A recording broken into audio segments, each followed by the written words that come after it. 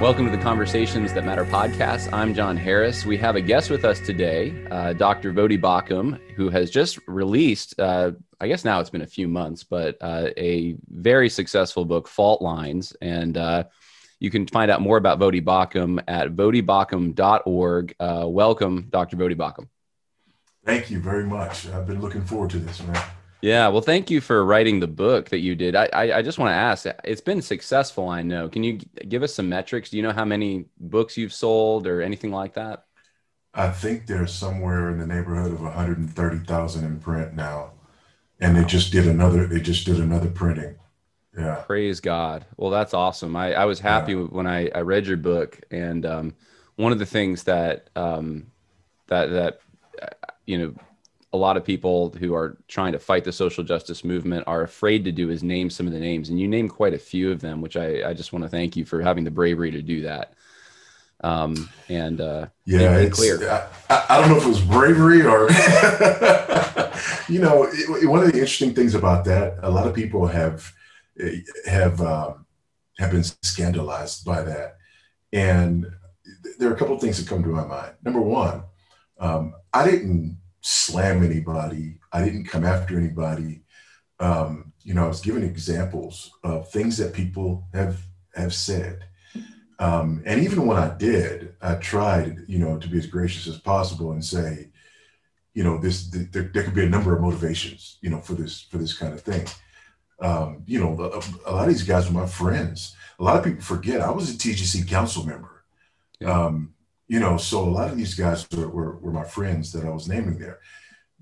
The other thing is that people don't understand the other side of that. It wouldn't have made sense if I had said, we've got this huge issue within mainstream evangelicalism, and then never gave an example of it. I mean, that would have been pretty ridiculous, right? Because there are people out there who haven't heard those quotes, who haven't seen those things. And so, and the other thing that comes to mind is just, I'm, from a different perspective. And when you write things and read things in academic circles, there's interaction, there's pushback. That's not something that, people get hurt over or upset over. That's the kind of thing that you expect. For example, I love the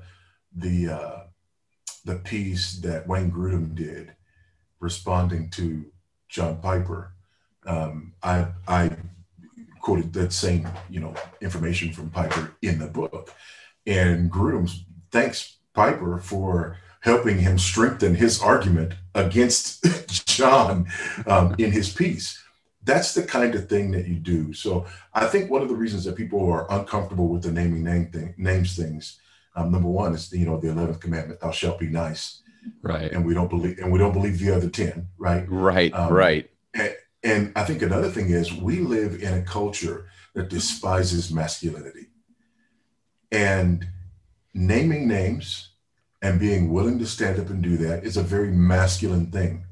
Not, macho, rah, beat your chest, but I mean manly and masculine in the most authentic and genuine terms. I mean, as men, we disagree with one another. And when we disagree with one another, we don't, take our toys and run away. When somebody disagrees with us, we don't, run and hide. We can have respectful disagreements.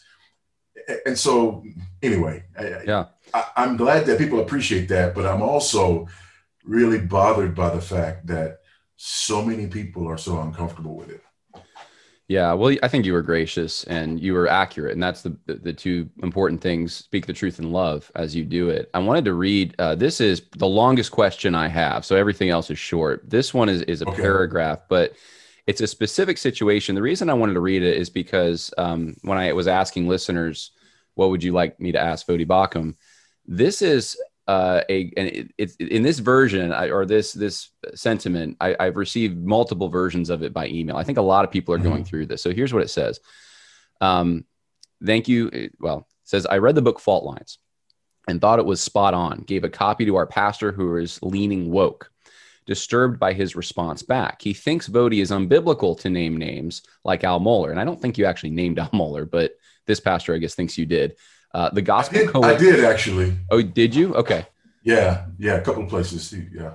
Well, yeah, and I don't know if maybe that was in my draft or I just forgot. So okay, I stand corrected. You did name Al Mohler, the Gospel Coalition, etc., and called Voddie arrogant and petty.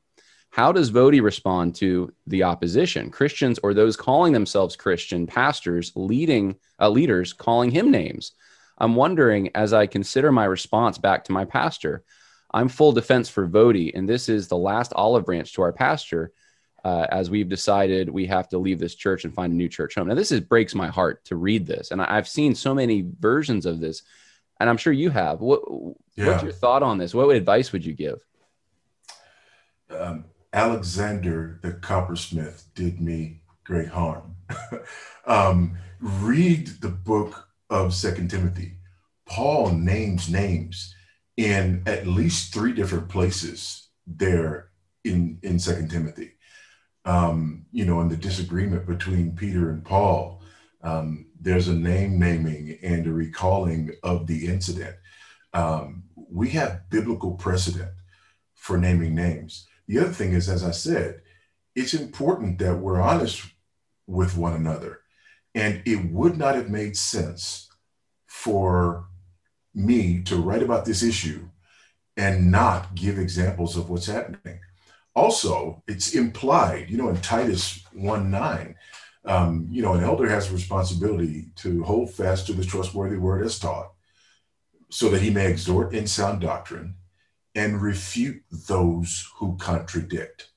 Not just refute the contradiction, but refute the ones who contradict the sound doctrine. So we not only have biblical precedent, we have a biblical mandate to name names when necessary. Yeah. Has this cost you at all? Friendships, personal friendships, speaking opportunities, things like that? Oh, Lord, yes. Yeah, but it's been costing me for a long time. This was just kind of the final nail in the coffin. But, I've been shut out of Big Eva for a number of years now. And it really goes back to my article that showed up in the Gospel Coalition about the Michael Brown case. I remember that. The one that broke the internet. Yeah. That's still their most popular article, I think. Maybe. I haven't checked, but since that moment, there has been this sort of steady march away from me. So, this book cost me, not really. Have people been more vocal? Have there been more people, to come to the party on the other side? There have. But, John, I don't do this because I want to be popular. Anybody who knows me, knows anything about me, knows anything about what I've been writing since 2004. I published my first book in 2004, The Ever-Loving Truth, right? Can Faith Thrive in a Post-Christian Culture? So I've been dealing in cultural apologetics for a long time. I've been holding positions that people have disagreed with for a long time. A funny story, I can't remember the year exactly that I first spoke at the Shepherds Conference, but the year before I spoke at the Shepherds Conference, there was a breakout session, basically naming me and taking issue with a position that I took. It was a position on youth ministry, for example, that's really controversial, right? And so I was there that year before. Anyway, it's a funny story. I preached at the Master's College. Johnny Mac was in the audience. We had never met before. And he came up and he said, I want you to preach that message at Shepherds Conference. Well, this was in February when they were having the big deal at the Master's College. So I went back to my church and I'm like, Johnny Mac wants me to preach at the Shepherds Conference. And they said, really, when? I said, I don't know. They said, well, Shepherds Conference is, in a month or so. So I just bought a ticket and went to the Shepherds Conference just in case he made that year. He was talking about the next year, but that's right. So there's this breakout session dealing with this issue of youth ministry or whatever, and Austin Duncan is doing the breakout session. He's naming me by name and staking out a position opposite to mine. Well, afterwards, I took Austin out to dinner. We sat and we talked. I invited him to come, to our church and to give that same presentation, where he was taking issues with things. And so the next year, when I'm coming to preach at the Shepherds Conference, according to John MacArthur, I was the most controversial invitation that he ever extended. Yeah, the most controversial invitation he'd ever extended. Wow. And so Austin Duncan actually became my defender at Grace as I was preparing to come to the Shepherds Conference because of the way that we had, dealt with these things the year before. So, I mean, I've been controversial for a long time, man. And what I've learned through being, again, not intentionally controversial. Right. I'm just a person who has strong convictions, and I stand by those convictions. I'm not a person who tends to, go with the flow. And, that tends to ruffle feathers. But, it is what it is, man. Yeah. Well, I mean, that's a great example. In fact, my next question was on this kind of tone issue. How do you communicate, shout the warning call, if you will, to the sheep when they're only used to hearing soft whispers in their ears? They don't want to hear someone who's Paul Revere riding down the street. And you are known kind of as a man's man, someone who is very direct. I mean, just everything about you. But at the same time, given like the story you just told, you're gentle when it comes to talking with someone you disagree with. So how did you get to that point? Because I don't know were you always like this? I get the impression you weren't. Yeah. No. No, it just, I've been doing this for a long time, and the other thing is I've been married for 32 years and I've got 9 kids. That'll humble you. That'll humble you. And also just, serving the local church. That's been another thing, serving the local church, serving with local church elders and those things just kind of keep you grounded and being in the battle for so long. You just learn. It only takes a couple of times for you to be in the battle and overstep, for you to realize that when you do that, even when you win, you lose. I mean, there's still some areas where I'm not as gracious as I'd like to be. For example, I'm not on Twitter. Like, I have a Twitter page and sometimes you'll see things pop up, but I don't engage on Twitter. I tell people I'm not sanctified enough for that. Yeah, I don't know if I was either. I got rid of mine. It's that's a whole nother story. But so one of the things that I saw when I was reading your book that I was actually really intrigued by and impressed by was you wrote about your own personal story in your book, Fault Lines. And we have a little bit in common, not like a lot, but like I was born in Los Angeles. I went to Southeastern. There's a few places that I find similarities, but you're proud of who you are. You're proud to be a Black man. You're proud of your ancestors who overcame slavery. I've been doing a lot of reading right now. I've been reading about John Jaspers, a slave preacher in Virginia, amazing man of God. And I've always had heroes like Booker T. Washington and George Washington Carver. And there's these great figures in Black history that don't seem to get the press that others do. And I wanted to just pick your brain on that for a minute because you're not ashamed of your culture. I love that about you. But yet at the same time, you're not woke. And some Black leaders think that you have to be woke if you love your culture. So could you parse that out for us? Yeah. Well, the thing about it for me is not as much my culture as it is my heritage. Okay.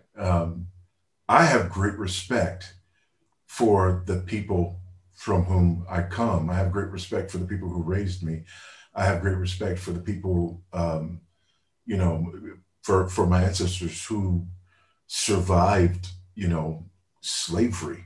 Um, I talk in the book about the first time I came to Africa in 2006, and just that sobering, experience and understanding. I mean, that's incredible. By the way, that's one of the things that I hate the woke. One of the reasons I hate the woke stuff, because the woke stuff talks about Black people as though we are the weakest, most helpless, useless people in the world. Like we can't do for ourselves, we can't overcome.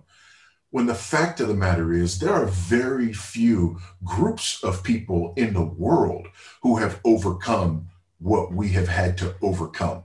Those of us who are descendants of slaves in the United States. It's incredible that we've gone from where our ancestors were to where Black people are in America today. So it sickens me when people talk as though, with this sort of weak, mealy-mouthed, constantly triggered, spineless group of people who can't do anything for ourselves.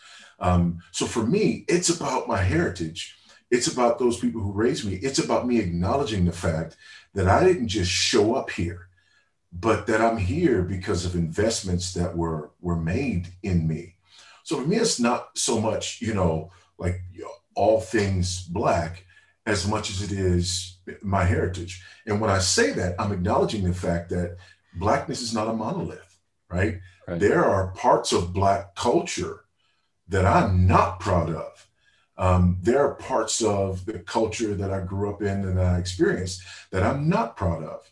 The members of my family who were drug dealers and drug users and gangsters, the members of my family who've been in prison and some who've died in that life, right? The men in my family who have run away from their families. I'm not proud of that. So from a cultural perspective, there are a number of things that I shun, that I'm not proud of. But as far as my heritage, I'm grateful for those people who are the reason that I am who I am. Yeah, I've often wondered if that is one of the cure is too strong a word, but one of the ways to kind of offset this is to really obey the fifth commandment, to really obey the fifth commandment, and to honor your father and mother, and by extension, your ancestors, who they're not all perfect, but to find your identity. Obviously for Christians, it's in Christ first, it's in the church, but also to recognize that God has, as you just said, you didn't come here by accident. None of us are. I'm not here by accident either, but it humbles you to think about that. And I wonder if that's kind of, there's a vacuum caused because of father hunger in these things, and the woke movement takes advantage of that and says, this is your identity. Anyway, I'm kind of going on my own sermon here, and I don't mean to do that. I wanted to, I wanted to ask you a little bit about your ministry. I know you're in, I believe it's Zambia, right? Yes. And, I know Africa is a big place. So for people in the United States, sometimes we don't think of it that way, but talk about it like it's a country. Yeah, and it's not. So yeah, it'd be like asking you about what's going on in Mexico or something. And, but there is a lot going on in South Africa right now, a lot of violence. Yeah. Chatting about it a minute ago before I press record. Do you see in South Africa kind of the same ideas that you wrote against in Fault Lines playing out there, maybe in a more aggressive form? Absolutely. I see those things. And the interesting part about this is that it comes from the same roots. I've been having this internal struggle lately because a lot of people are inviting me to do interviews and to talk about critical race theory. And I'm happy to do that. But my book is not about critical race theory. The book is about the critical social justice movement, which is bigger than critical race theory. It's about critical theory.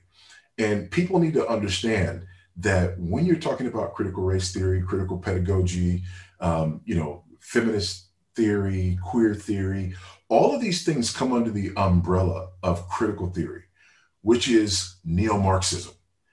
And so when I'm looking at South Africa, I'm seeing a country that went whole hog, not just neo-Marxist, but classical Marxist, right? It went whole hog in that direction, as did Zimbabwe. Zimbabwe is our direct neighbor to the south, and then on the other side of them, we have South Africa. So we're in the neighborhood, with South Africa. But living in this part of the world, I see Marxism up close, like unveiled, unapologetic Marxism. People who celebrate, Marxism, and it's not a pretty thing, and it doesn't work. And so what I'm dealing with here in Fault Lines is I'm dealing with this ideology. And that's another thing people just sort of haven't been able to wrap their heads around, that I'm standing on the wall that I've been standing on for a long time. I've been talking and writing about, sort of neo-Marxism, Gramscian neo-Marxism, since 2005, 2006, when people would look at me and their eyes would kind of glaze over. So I've been standing on this wall for a long time and shouting that this enemy was at the gate, and then shouting that this enemy was within the gate. So it's interesting to me, when people sort of say that I'm trying to curry favor with white people. That's my favorite one, right? That I'm doing this because I'm trying to curry favor with white people. Man, I've been talking about this for a long time, and it has nothing to do with, who's white or who's black or whatever. In my dissertation, I take issue with Black liberation theology. So, my dissertation was on,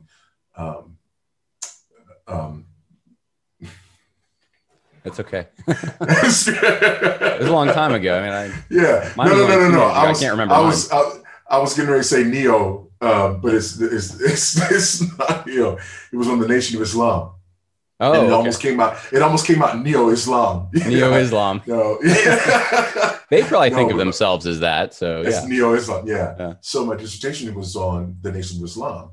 And so, I'm dealing with Black nationalism and Black liberation theology and really Marxist underpinnings, of those things there. So this is just not new. Yeah.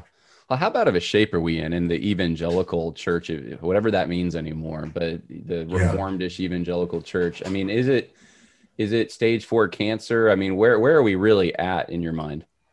Yeah, we're in bad shape. That's why I use the fault lines metaphor, right? And people thought that I was sort of, overstating the matter by making the subtitle, social justice movement and evangelicals looming catastrophe.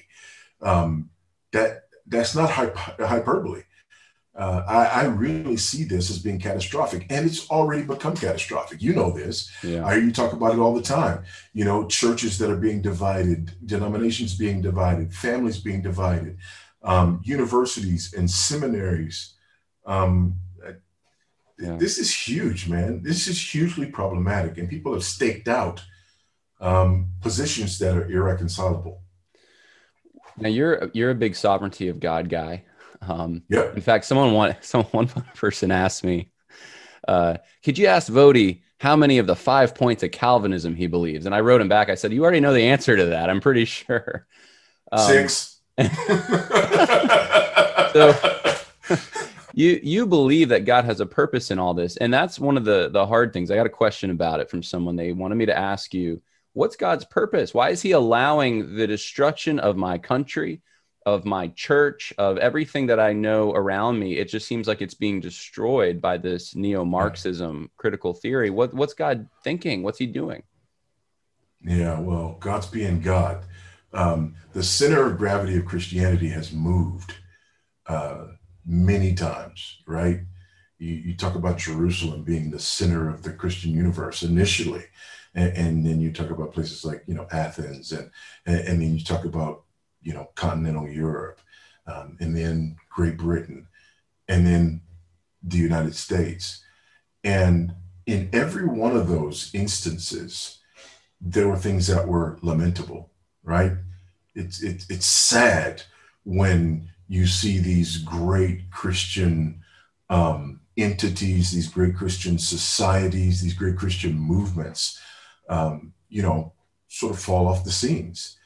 But every time there's a next thing, because this is not the kingdom. The kingdom of God is undefeated, right? And one of the problems that we have as Americans is that we, for the most part, have not lived the same Christian experience that the overwhelming majority of Christians have lived.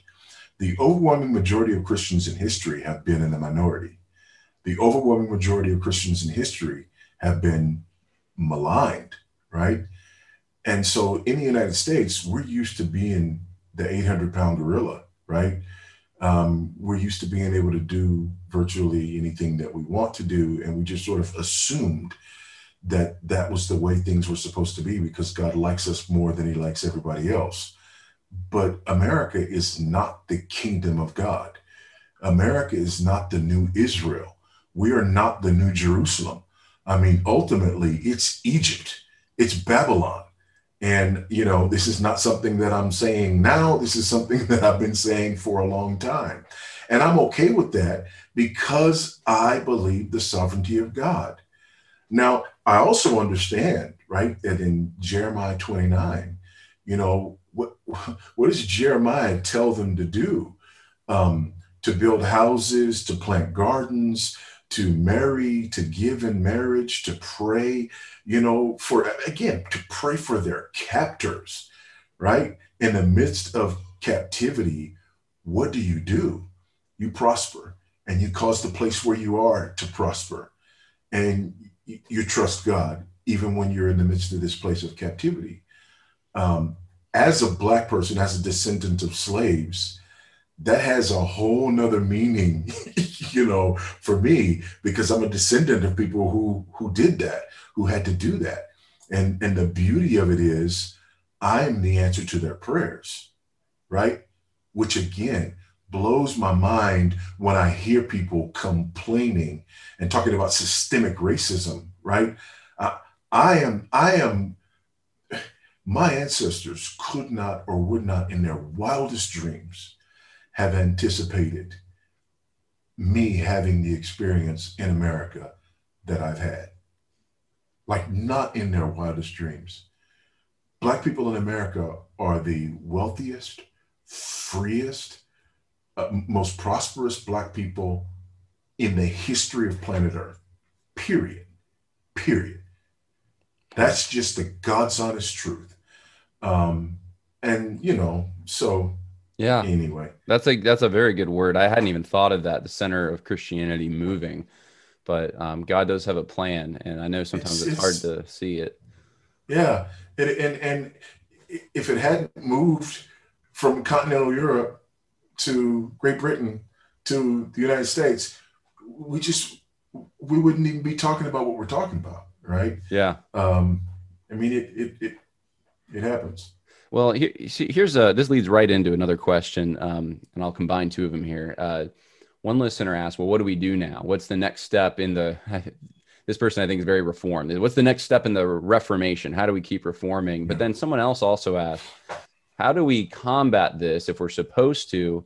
And like, isn't that in conflict with preaching the gospel? Like, are we even supposed to engage this social justice movement? So I'll ask you both of those questions because I think that'll probably be the same kind of answer. What do we do? And is it wrong for us to kind of shed some light on this, given that our mission is to preach the gospel? Yeah. So we already talked about Titus 1:9. So hold firm to the trustworthy word as taught. So that you can exhort in sound doctrine. And a lot of people want to stop there. A lot of Reformed people want to stop there, right? No. We're just supposed to have good doctrine and teach good doctrine. That's all we're supposed to do. But then the other one is refute those who contradict it. That answers the question, should we be dealing with this issue? We are commanded to refute those who contradict it, right? Jude makes that very clear. When Jude says that we're to contend earnestly for the faith that was once for all handed down to the saints. Well, what does that mean, right? He talks about those who crept in unnoticed, and he talks about those who deny our only Master and Lord Jesus Christ. We're to contend with them. not just to, I'm gonna have really good doctrine and teach really good doctrine, and I'm gonna hope that no. Then Paul, and this is kind of where I end up in the book, in 2 Corinthians 10, right? We want to take every thought captive to obey Christ, right? Amen. Hallelujah. Praise the Lord. Good reformed boys and girls. Take every thought captive to obey Christ. But what does he say before that? He says, we destroy arguments and lofty opinions raised against the knowledge of God. In every one of these instances, it's a both and. It is, yes, we hold firm.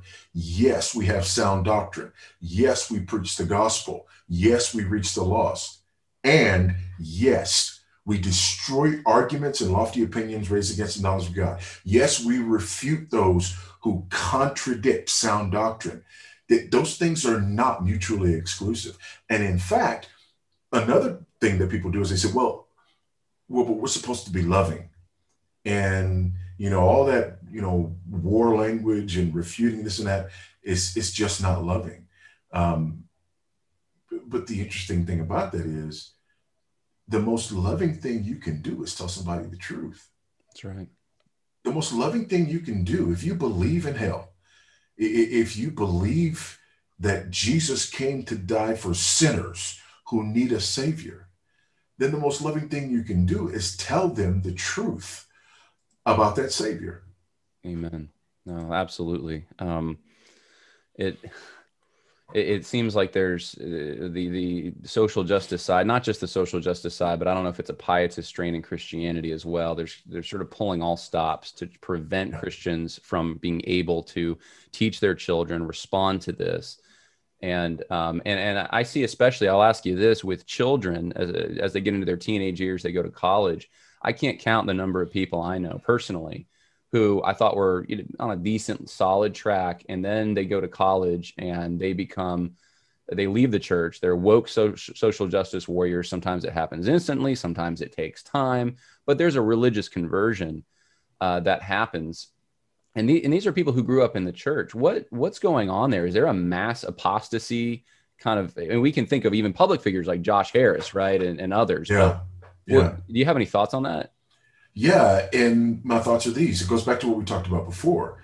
This stuff is not new. We have been swimming in this neo-Marxist stream for a very long time. And, 85% of Christians send their children to the government for their education, right? We've been swimming in this stream for a long time. And a lot of our churches, a lot of our leading churches and a lot of leading evangelicals have been preaching, a gospel that is sort of bathed in this neo-Marxist ideology and bathed in pragmatism. So again, this is not new. This stuff is not happening overnight.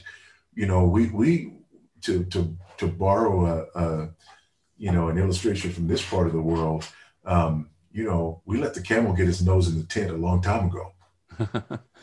Well, it seems like maybe it's revealing what's already been there. And that's what you're saying. Yeah. It's not a new, and that made people think of it that way. Like out of nowhere, all of a sudden 2020 happened. And no, this was decades, even a century, perhaps we were leading up to this. What plan? And let me say this too. Because I don't want to downplay the importance of the moment, right? It's not just that there's been this slow boil and all of a sudden, we're now seeing it. It's also the fact that these ideas are so potent and so pernicious that they do have catastrophic impact on people. So it's not either or, it's both and. Yeah. Well, switching gears a little bit, if that's okay. There's some people who want to know some personal things about you, not too personal, but just a little bit about just how you carry yourself, the habits of your life, devotionally. Some people struggle with that. I mean, nothing changes as far as Christians who struggle to walk with the Lord in times of calamity and strife, and with the pull of the world, with pornography, with all the things that are out there. How does Voddie Baucham guard himself against that? Yeah. It's interesting. Um, People talk about, the big struggle with pornography, or the big struggle with, ABC, XYZ, as though if we deal with that, then, we'll be good and the struggle will be over. Um, th- th- no, not at all. I think about it in terms of like professional athletes. When when you're playing football, pee wee football, right? You got the little kids playing football. You're happy if you can just get everybody in their position facing the same way, right? I mean, Yeah. you're just happy when you can do that, right? Then Right. you get to Right. high school, and you start paying attention to, more intricacies. Then you get to the NFL, and that was a 6-inch step. It should have been a 9-inch step, Mhm. right? You see smaller things. And as believers, this is what we have to realize, that when we're new believers, it's we think that it's all the big stuff. And if I can just tackle the big stuff, if I can just not look at porn, if I can just, read my Bible regularly, if I can just deal with the big stuff. And then what happens is, when you deal with those things, you recognize that those things came from somewhere, and that in your heart, there's something far more significant out of which all of this flows. So for me, um, that's what I'm trying to learn to wrestle with, because, you know, I'm there's a lot of this stuff that I'm not thinking about. I don't spend a lot of time, talking about porn, or, whatever that, but there are things in me that are so much worse. There are things in me that are so much significant. And I need the Lord, not just day by day, but hour by hour, because of this brokenness that is being healed. There's this already not yet, reality. And one of the reasons I say that, to get back to what we're talking about, is, a lot of people think, we really need the Lord every day. We really need our Bible reading. We really need our devotion. We really need the church. We really need because of these big things out there. No, I, I need that stuff, period. But I need that stuff because of things that people outside of me would never see, you know? Because of I, things I, and, here. and yeah, yeah, Yeah. yeah, Yeah, that's a good word. I know a lot of people look up to you and want, and sometimes if you lack spiritual direction in your local area, which I believe everyone should try to be part of a local church, that's our calling. yeah, But they want to yeah, know, how do I live this Christian life, when I feel like at my job they make fun of me and they're using foul language and all these things, and it's it is a struggle, but praise God, He does give us the spiritual tools that we need for that. yeah, Wanted to find out too, as far as future plans. I know, and I should have opened the podcast with this, I think, but I'll talk about it now. You had a major medical emergency, and not that yeah. long ago. And I know a number of us were praying for you, and we're so overjoyed that it seems like you're better. I don't know if you're 100%, but what's going on with that? Are you able to continue what you were doing before, or? Yeah, man, I'm doing great. That's awesome. I finished a January tour in the U.S., and, was having some issues at the end of that tour. Turns out I was in heart failure. Um, Even throughout that tour, it's interesting because, that last weekend, I was doing an event. I preached, 7 times over that last weekend, and I think that Saturday I had to preach a number of times. And I would preach, and then I'd go back to the green room and have to lay down, and I'd fall asleep, and they'd get me up to go and preach again. And I'm just thinking, man, this tour is just, because it was 18 days. And then 17 days of preaching. I had 1 day off in that 18-day period. Most of those times preaching multiple days. So I kind of chalked it up to, hey, getting a little older. That was a rough tour. Not to mention the 40-hour flight, to get there to do that. But when I came home, I realized it was something a lot more than that. And I felt like I was being waterboarded every 4 or 5 minutes. Wow. I couldn't sleep more than 15, 20 minutes at a time because I'd wake up gasping for air. So long story short, man, we ended up leaving and going back to the U.S. Early in February. Ended up at the Mayo Clinic. My immediate problem was an arrhythmia that I had and tachycardia. So my rhythm was bad and my heart was racing between 130 and 160 nonstop for several weeks. So had a procedure to take care of that. And that happened on February 25th. And I started, my recovery and everything. And then, just as I was sort of getting some final checks, there was a couple of things that they really wanted to look at. They went and looked at my heart again and found some blockages. And when they did that, they just immediately checked me in again and scheduled me for open heart surgery. And I had a quadruple bypass. And the tech who sort of was looking at the pictures and everything, when they did that, he was like, how's this guy walking? A couple of my arteries were 100% clogged. My main artery, the widowmaker, was over 80% clogged. It was just bad news, man. I was a walking time bomb. But they fixed it. I'm back in the gym. I would be back at jiu-jitsu if it wasn't for the fact that we're on a total lockdown here in Lusaka now because of this, third wave of COVID. And, we've lost 3 people in our immediate circles in the last 2 weeks. Oh my goodness. Yeah. So it's hitting there differently than it sounds like, or a different time. Yeah. It's not so much the disease as it is the medical care. Yeah. Okay. Yeah. Well, I'm so glad that you're doing a lot better. That's praise the Lord for that. That's his. Yeah, man. They fixed me. I have a doctor friend. In Mississippi, and when we found out about this, it was devastating. I was supposed to leave the next day so that I could start the book tour to promote the book that was about to launch, right?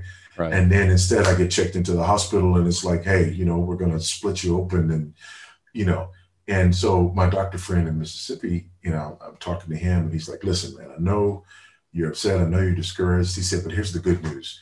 You have no idea how bad you feel. I was like, what?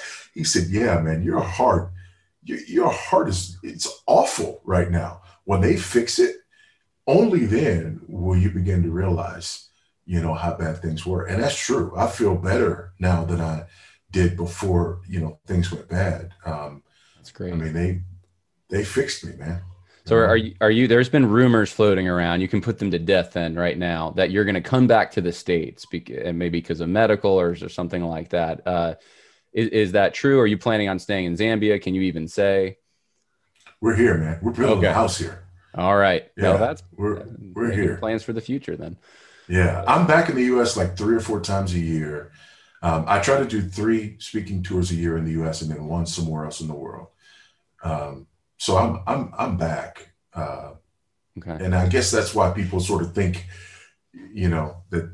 that I'm there or whatever. But yeah, I thought you were calling me from Texas or something. I didn't realize you were back in Zambia. So that's why I got the hoodie on, man. It's the end of winter here. I was telling you before we started. Yeah. It's been in the mid 40s, the mid to low 40s, which here where there's no central heat, and we're at almost a mile high elevation. The mid 40s here feels like the mid 20s, man. It's cold. Well, I have one. Like I said, I didn't want to take up too much of your time, and I've already taken up more than I thought I would. I just had one question that I wanted to ask you, kind of in closing, if you will.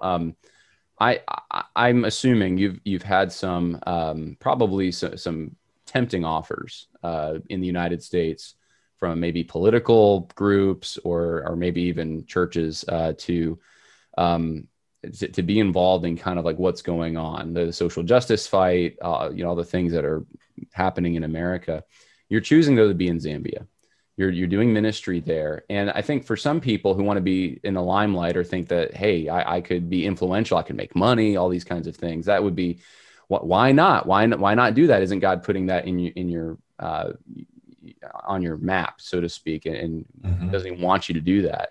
But I suspect with you, there's a priority that you have, and that's why you're in Zambia. So I was hoping maybe you could talk about that, maybe explain why you're choosing to be where you are, and maybe the fruit that you're seeing, and why you think God wants you there instead of in the limelight in the United States, having that platform. Yeah, there's a couple of things. Number one, by God's grace, I don't think that much of myself, right? I don't sit here thinking America needs me. And I just don't believe that. I don't think I'm some kind of, well, I'll just leave it at that. Superhero. I just don't, yeah, I'm not a superhero. I got you.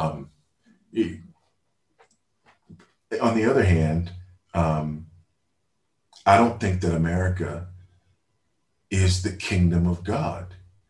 I don't think that America is the New Jerusalem. Amen. So I'm not sitting here going, hey, the kingdom needs me. The New Jerusalem needs me. I got to go get back, because if it falls, all is lost. I don't believe that. The other thing is, I see guys like you and a bunch of other, there's thousands of prophets who have not bowed their knee to Baal. America's a huge country.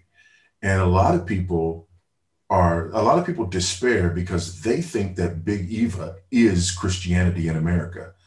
And that's just not true. There are thousands of prophets who have not bowed their knee to Baal, And then lastly, I'm doing what the Lord called me to do. The Lord brought us here. And the work that the Lord brought us here to do is not done yet. I came here to help start a university in a place that is strategic, that is incredibly important. Europe has fallen, right? Europe has fallen. And who's going to re-evangelize Europe? I don't know, but I know some of that's going to happen from South. And I'm excited to be a part of what God is doing in this part of the world. I'm excited to be a part of helping to establish a classical Christian liberal arts university with a student labor program. I tell people we're early Ivy League meets the Tuskegee Institute. Awesome. And it's a great privilege, to be a part of that. And I haven't been called away from here. The work here is not done. And then I'll just say this, because of mediums like this, I have an opportunity to have a much broader impact and to be involved in a variety of different ways without having to, pick up stakes and move. Yeah. Well, I appreciate that. I think that that encourages a lot of us to know, just to be reminded, the kingdom of God is so much bigger than what we see in front of us right now, which can be discouraging. And you've been a breath of fresh air and encouragement to me. If people want to find out. Let me say this too, John, because on that same point, people thinking that the America's the kingdom of God and this and the other. One of the problems with what's happening right now is people think America is the center of the slave trade, right? They look at slavery in America and they think that America basically introduced that to the world, when nothing could be further from the truth. America didn't come early to the slave trade, it came late. What it was early to was abolition, right? The unique thing about America is not that America had slaves. The unique thing is that America fought a war in part to emancipate, those slaves and changed its constitution, to emancipate those slaves.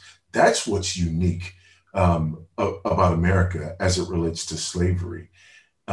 It's not even unique, the idea that slaves would come from, there was a switch in history. Like, slaves have been around. You read the Bible, you read about slavery.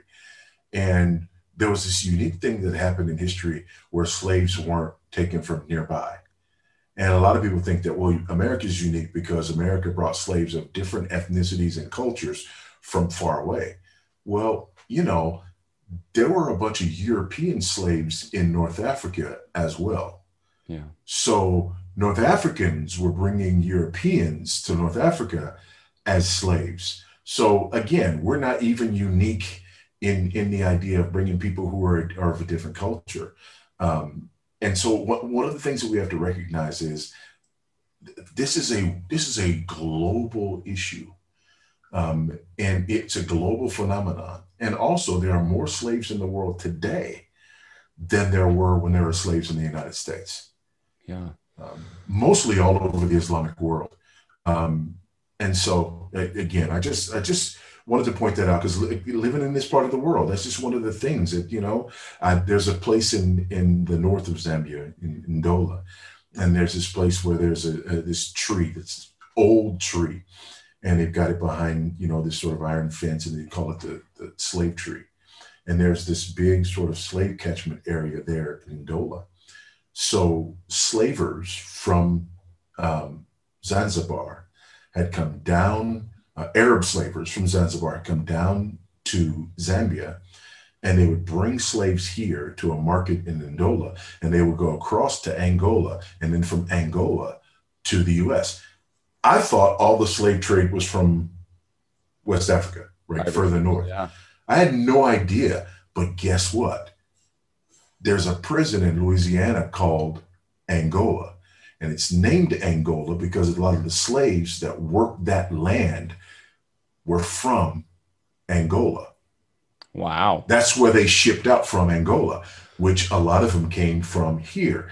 And they were slaves here before they became slaves there.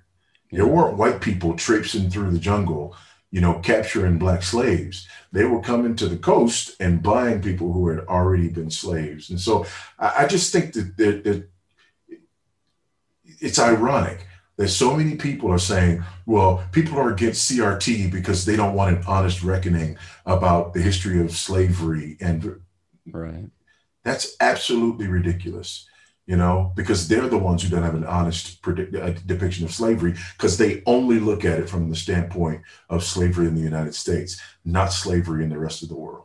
Yeah, well, it's a tool of deconstruction to create a wedge between people today for modern political purposes, unfortunately. And that's, I think that's what's behind the monuments coming down, and all the rest of it is just trying to get people to hate each other. And it's a tragedy. But no, very good point. I'm just curious, have you ever read, my favorite book on history of slavery is Roll Jordan Roll by Eugene Genovese. Have you ever heard of that or read that? I've heard of it, but I haven't read it. The subtitle though is called The World the Slaves Built, which it was kind of a different, I think it was written in the 70s, but Eugene Genovese is like, hold on, these weren't just passive people who were the controlled by the forces around them. They built something in the United States, and we're still living with it. We still, our music, our cuisine, our ideas, a large part of Southern culture is built because these people came here and influenced things. And it is such a different story than what we're hearing today, which is that there was no culture. It was just the only culture. Wait. No. When did you say that book was written? I think it was the 70s, if I'm not mistaken. Oh, no. It's not possible, because we didn't really learn about slavery or talk about slavery before CRT. Well, it's just not possible that anybody was doing a deep dive on slavery before. So I'm going to have to correct you there, brother, because I've been told I'm wrong, right? That CRT is the only way that we get, an honest assessment of slavery. The problem was Eugene Genovese was a Marxist who then, in the course of studying slavery, and then I think the last book he wrote was Mind of the Master Class, where he studied slave holders and Christian ones too. And he was he said some of the things that were said about some of them were not accurate. And he became a Republican, long story short.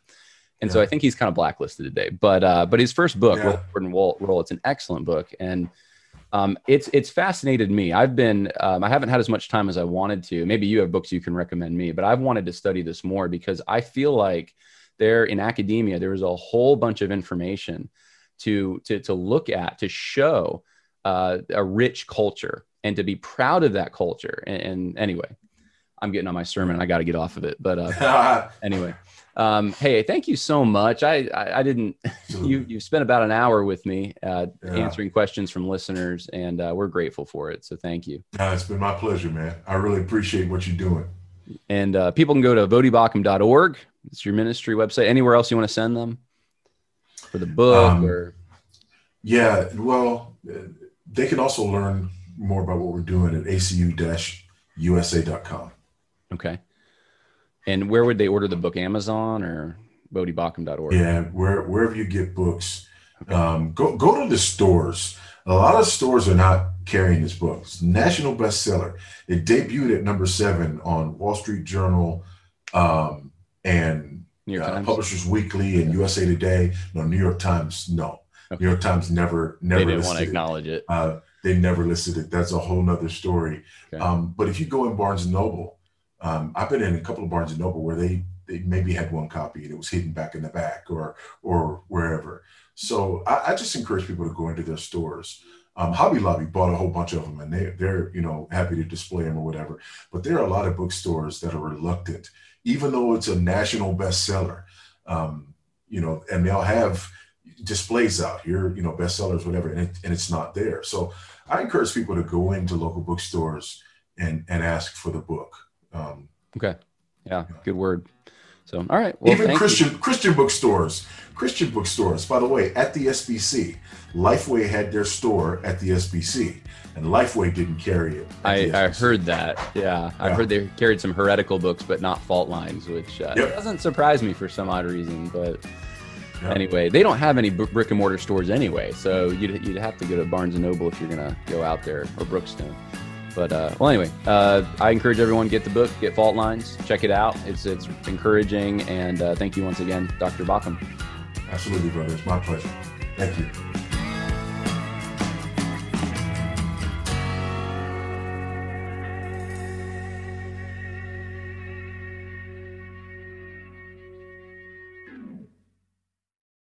You know how to book flights and hotels. All you're missing is a tool to plan the travel experiences you'll have once you arrive. That's why you need Viator. Book guided tours, activities, excursions, and more in one place to make your trip truly unforgettable. Viator has over 300,000 travel experiences to choose from. Everything from simple tours to extreme adventures and all the niche, interesting stuff in between. So you can plan something that everyone you're traveling with will enjoy. Real traveler reviews give the inside scoop from people who've already been on the experiences you're considering. So you can plan with confidence. Free cancellation helps you plan for the unexpected. And 24/7 customer support means you can travel worry-free. Download the Viator app now and use code Viator10 for 10% off your first booking in the app. Find travel experiences for you. Do more with Viator.